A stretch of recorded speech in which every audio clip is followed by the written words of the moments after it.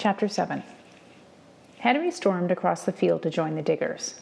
Red Wolf wasn't the only one who watched him approach. Several other Grade 1 boys monitored his progress, and top boy Frank watched too. "Did Master Evans keep you back after class again?" Frank asked quietly. Henry didn't reply. Instead, he shoved Red Wolf on both shoulders. "It was your fault," he yelled. Red Wolf felt tears welling up, but he gulped down the sob that tried to burst from his chest. Henry drew close, carefully forming his words and spitting them into Red Wolf's ear. "Next time, don't make a sound, you hear? And don't tell anyone, or else." He leered and drew his index finger across Red Wolf's neck. The child didn't need to know the language to understand the threat. His knees buckled. "That's enough, Henry," Frank said, sheltering Red Wolf with his body. "Leave him alone. Don't make me report you again. Get to work." Henry snatched up a shovel and started attacking the soil. Red Wolf was shocked to see that Frank watched Henry with compassion. Red Wolf didn't understand why. He hated Henry. A warning whistle, not unlike a jay's strident call, pierced the air, and all the boys in the old pasture began digging with renewed vigor. Someone was coming. A man and a dog. Red Wolf looked up, and his heart leapt into his throat. It was the man called Indian Agent. It all seemed so long ago now, when the white man had ridden into the summer camp of the people. That was the day it had all started, he thought. The day the man had invaded his childhood and had called him horse thief. He was no longer the carefree boy who had walked with a chestnut gelding that sunny afternoon just a few moons ago. Since then, he had lost everything. He threw his weight behind the shovel and averted his head, hoping the white man would not recognize him. But the hound ambled straight toward him, tail wagging gently, a happy greeting on his face. "Get over here, dog," the Indian agent yelled. The animal lowered his head, rounded his back, and with his tail between his legs approached his master. He was rewarded for his obedience with a raised hand and a harsh voice. "Don't you be getting friendly with the Indians." The dog sighed, flopped to the ground. "I hear that my special friend is here at last," the man called out to no one in particular. Red Wolf froze, like a frightened rabbit. "Ah, there he is." The Indian agent loosely wrapped a meaty arm around Red Wolf's neck and rubbed his head in an amicable manner. Fear paralyzed the child. The man's powerful bicep tightened against his throat. "Horse thief," he whispered, his breath rank against Red Wolf's cheek. "I said we would meet again, did I not?" Red Wolf could barely breathe, and the Algonquian words stabbed at his heart like a hunting knife. Then, as suddenly as it had started, it was over. The man released him and turned on his heels and walked away. "Dog!" he yelled. Red Wolf gasped and realized that he was trembling. The dog dragged himself up and slunk after his owner. As the sun changed its angle in the sky, Red Wolf's hand started to blister, and then the blisters broke and oozed. "You'd better go to the infirmary," Top Boy Frank said. "Infirmary?" Red Wolf questioned. A voice spoke in the language of the people. "I'll take you." Red Wolf looked around and smiled at Turtle, following him to the school building. A young woman in a white apron greeted the boys. "Hello," she said, her voice light and warm. "What can I do for you?" Turtle held out Red Wolf's hands. The nurse made sympathetic noises and turned to get cotton and alcohol to clean the wounds. "What have you been doing?" she asked. "Digging the old pasture," Turtle replied. "That's a man's job," she said, shaking her head. "This will hurt a bit, I'm afraid." Red Wolf winced and tried to pull his hand away, but she held it firmly. "We have to make sure it's clean." She turned to Turtle. "Bring a biscuit for the wounded farmer, and take one for yourself."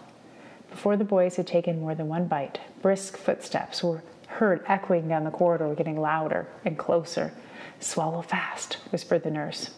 Mother Hall appeared at the door just as the boys gulped down the biscuits. Her small, critical eyes appraised both boys before settling on Turtle. "There's nothing wrong with you, boy. Get back to work." Turtle silently obeyed. She then examined Red Wolf's palms. "Why are you here wasting time for just a few blisters? Outside. Go." "I'd like him to stay another moment while I bandage his hands," the nurse said. "Bandages!" Mother Hall shrieked. "We can't be wasting good bandages on such trivial things. He needs to get back out there and start toughening up those hands. Work will harden them in no time." She grabbed Red Wolf by the scuff of his coverall and lifted him to the tips of his big leather boots. With years of experience behind her, she steered him out of the doorway and into the corridor, releasing with a firm shove. Red Wolf stumbled away from her as fast as he could, but stopped dead in his tracks when her high-pitched voice shrieked what he now understood was his new name. 366, she yelled, reading the numbers on the back of his coverall and pointing to the wooden floor. Look at this mess. Get back here and clean it up. Red Wolf looked where she pointed and saw fresh earth that had fallen from his boots. We don't wear farm boots in school, Mother Hall ordered, rolling her eyes. Take them off immediately. The nurse stood behind Mother Hall and mimed taking the boots off. Red Wolf sat on the floor and tried to yank the uncomfortable things from his feet, forgetting that first he had to untie the laces. Knowing that the rawhide strips would soon be whizzing through the air and cutting painfully into some part of his body, he tugged at the laces, but his palms were slippery with sweat and salt was stinging the raw flesh. Mother Hall turned to the nurse. Oh, Lord, he still don't know how to untie his laces. Don't worry, Mother Hall, I'll help him with his boots, the nurse said, squatting beside Red Wolf and unraveling the bows. And then I'll make sure he sweeps the floor. Mother Hall turned her attention back to the infirmary. Who's this? She asked, looking at a gaunt child who lay motionless under the clean white sheets. 359, the nurse answered. Mother Hall shook the boy. There was no response. What's wrong with him? He's not eating or drinking, the nurse said. But the wire snags look clean. They're not infected. Comprehension lit the older woman's eyes. Wire snags? He's the boy who tried to climb the fence? Yes, he got hooked on the barbed wire. He's malingering, using the caning as an excuse to get out of work. The nurse sighed. I don't think so. In my opinion, he's homesick and heartsick. That's nonsense, the house mother said. Indians don't have emotions like we do. He's just shirking. If he's not eating and drinking, force feed him. Red Wolf's first day finally drew to a close. His legs were wobbly with fatigue. He wanted to clamber into bed fully clothed, but the fear of punishment forced him to stay upright long enough to change into his nightgown. However, by the time the boys chanted, Now I lay me down to sleep, Red Wolf was dead to the world. Mother Hall watched him. He lay on his back, his chest rising and falling under the blanket. She knew she should wake him and make him kneel at the side of his bed to recite the prayer. Father Thomas would expect that of her, but she looked at the child's relaxed face and felt a tug of sympathy. She decided that prayers weren't that important anyway. At least the boy had folded his clothes and put them away before falling asleep. Red Wolf walked on the beach at Clear Lake, where he had grown up.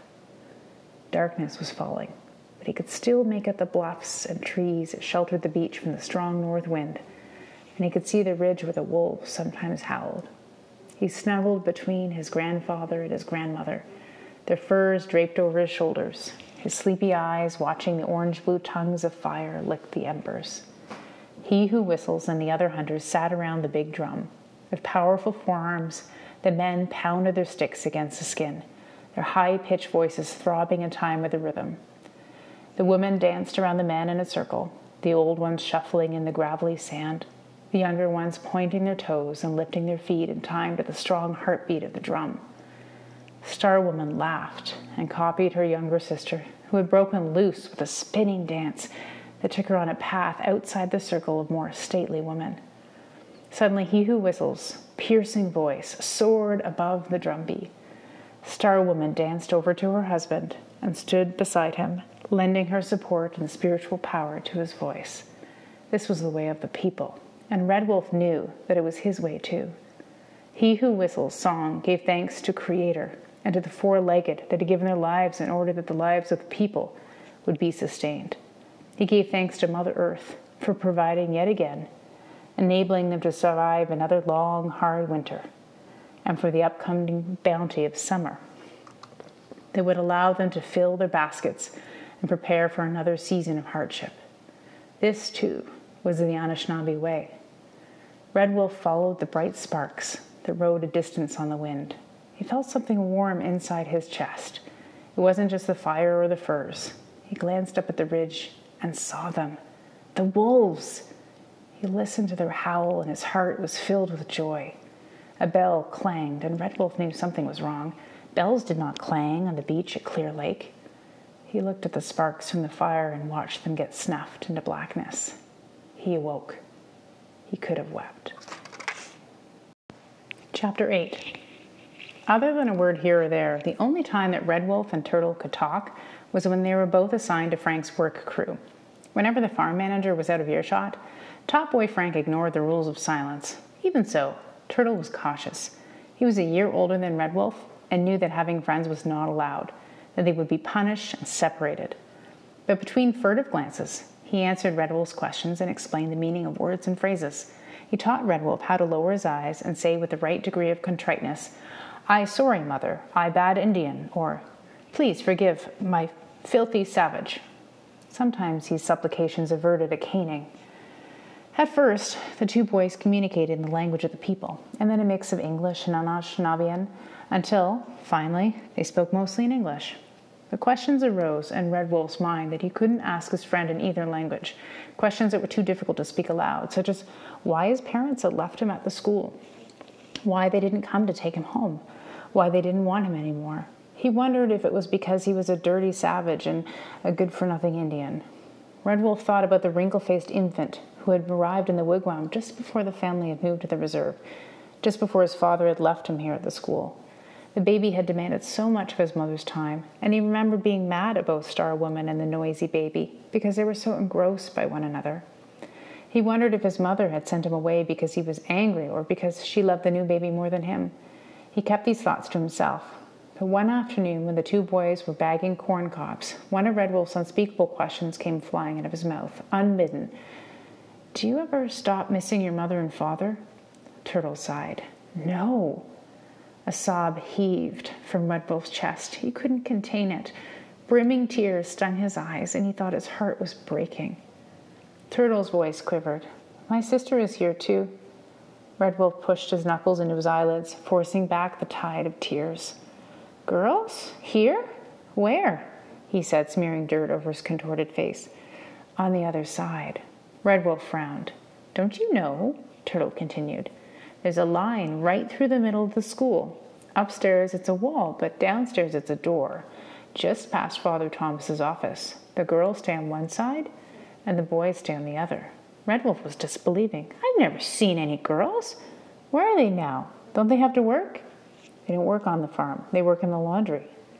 Red Wolf's brow furrowed. "Mother Hall doesn't wash her sheets and clothes. The girls do," Turtle said. "Where do they eat?" Red Wolf asked, wondering how he had lived in the building for all these weeks without seeing a single girl. "I don't know," Turtle said. "But if your sister is here, why can't you see her?" "They won't let me." Red Wolf was perplexed, but Turtle raised his voice. "I don't know why not. They just won't let me. But I'm going over to the other side one day, and I'm going to find her, and I don't care what they do to me." Red Wolf continued bagging cobs in silence. "Do we ever get to eat any of this?" he eventually asked. "No. It goes to a place called Market. The teachers get some, I think, but not us." Checking on the whereabouts of the farm manager, Turtle peeled back the green leaves from an ear of corn and sank his teeth into the yellow cob. "You take what you can when you can." A kernel flew from his mouth along with the words. Red Wolf followed Turtle's example and chomped into a cob, the raw kernels tasting sweet and starchy. Suddenly another question came unbidden. "What does savage mean?" Turtle didn't reply until he had nibbled every trace of yellow from the cob and was busy picking corn from his teeth. "It's what we are," he said. Someone sounded a warning, a good imitation of a jay's call. The Indian agent and his dog were walking across the field. The two boys pushed the gnawed cobs deep into the sacks and headed toward the wagon. The dog once again sought out Red Wolf. The child smiled as he stroked the soft brown coat, unfortunately exposing a telltale piece of yellow corn still caught between his front teeth. "Horse thief!" shouted the Indian agent, grabbing Red Wolf's jaw and parting his lips to reveal the evidence. "Or should I say corn thief? Once a thief, always a thief is what I say. Here's a lesson I promised you about property. Everything is ours and nothing is yours. You own nothing. You have nothing. You are nothing. Do you understand? I tried to warn you. I tried to spare you the pain of punishment. But I see that you didn't heed my friendly advice. That was a mistake, boy. And now you've exhausted my generosity and my goodwill. Mr. Hall has a special place to put bad boys like you. Let's go." Red Wolf curled up and watched the sky through the narrow cracks between the rough sawn boards. The crate was aptly named, having started life as a packing crate. 20 years earlier, it had brought all of Mother Hull's worldly possessions across the sea from England. Her bed linens and clothes, some dishes, pans, and trinkets.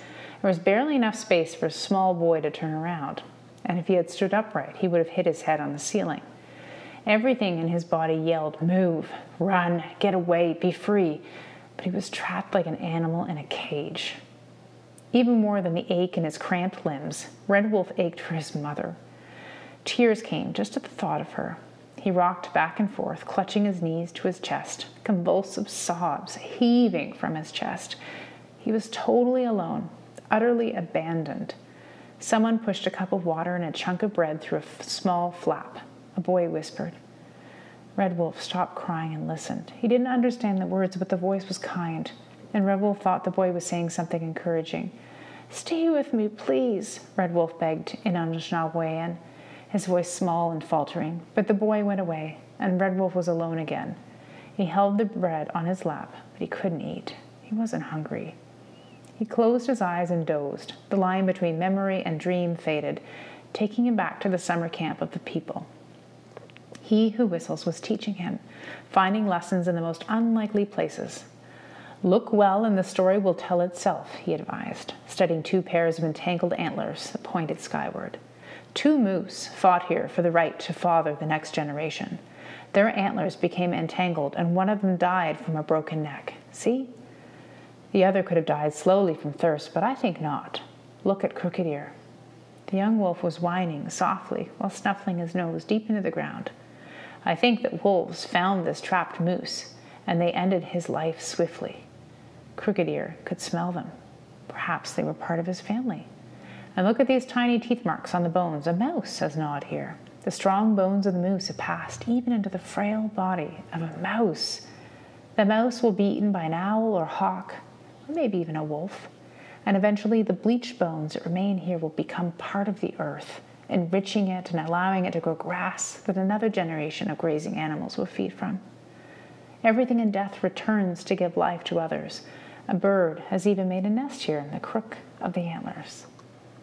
Half asleep and half awake, Red Wolf watched strands of hair unravel from the abandoned nest and flutter in the breeze. The hair was long and dark like his mother's. He wondered if it had been hers. He opened his eyes, and the crate closed in on him again.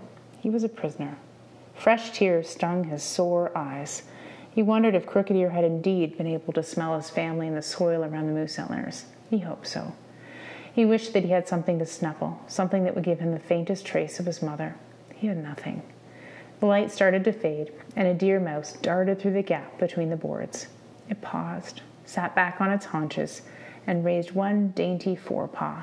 Its delicate ears trembled, and its long whiskers twitched, as though it was weighing the scent of danger against the aroma of food.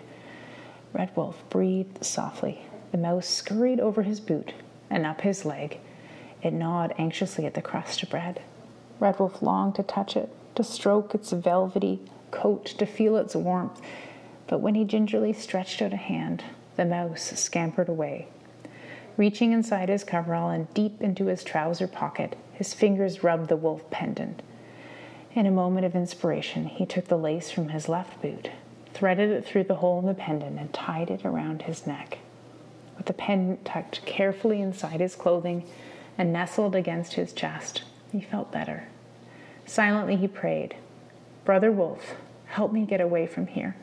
But his prayer was answered by feelings of home that were almost too much for him to bear. As darkness fell, cold seeped into his bones.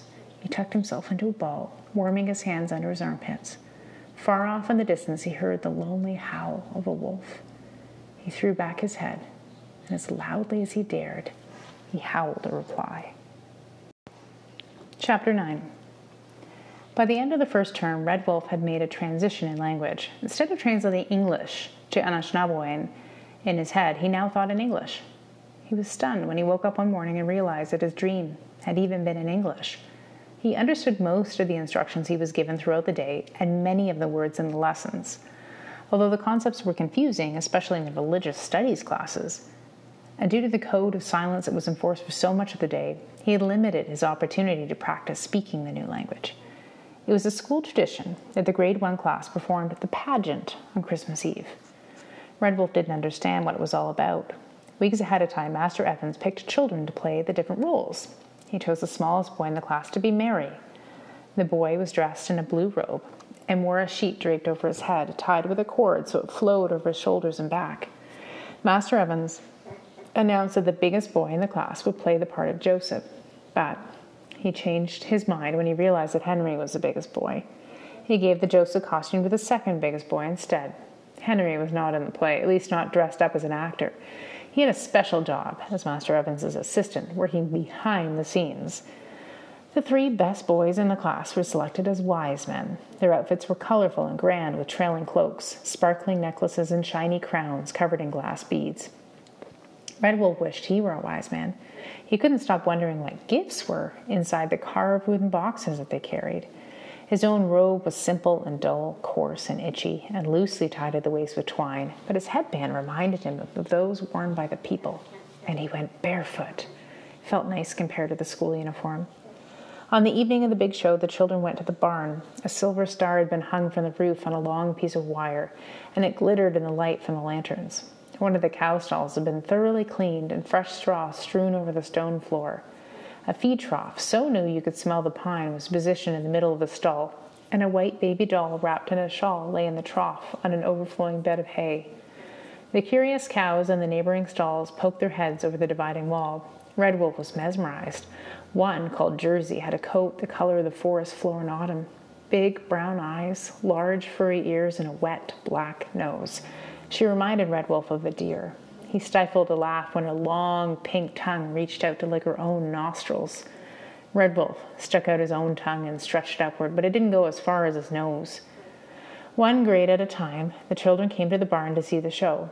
Mary in the blue robe sat on a stool behind the feed trough and obeyed Master Evans' directions to look down lovingly at the doll in the hay. Joseph stood next to the boy in blue and gently rested a hand on his shoulder.